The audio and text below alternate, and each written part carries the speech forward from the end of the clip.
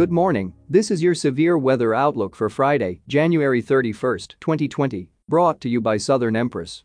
Texas's best-kept romantic dinner cruise secret.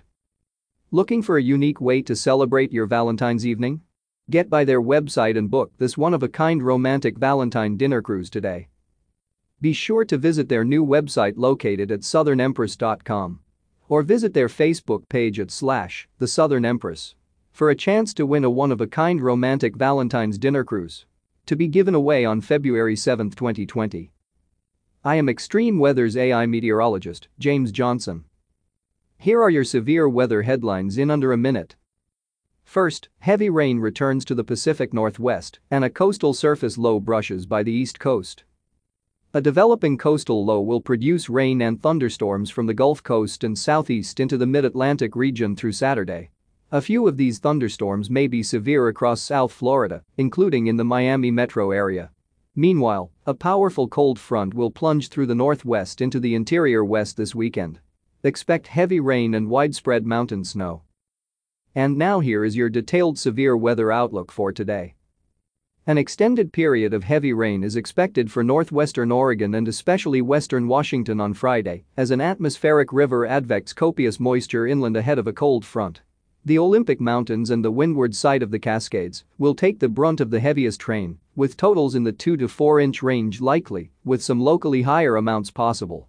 Given the high snow levels ahead of the front, there will likely be snow melt across existing snowpack that may aggravate runoff and potential flooding concerns, and flood watches are in effect for much of western Washington.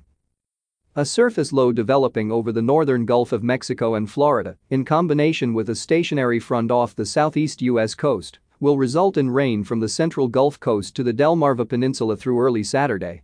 In addition, some thunderstorms are possible across South Florida on Friday. The paucity of Arctic air in place and an eventual surface low track well off the east coast and away from New England will greatly reduce the threat of any significant winter weather from this event. Elsewhere across the continental U.S., some light wintry precipitation is likely across the upper Midwest and Great Lakes region on Friday as a weakening disturbance passes through and should not amount to more than a nuisance. Dry conditions will continue from California to the high plains in most cases as high pressures governs the overall weather pattern.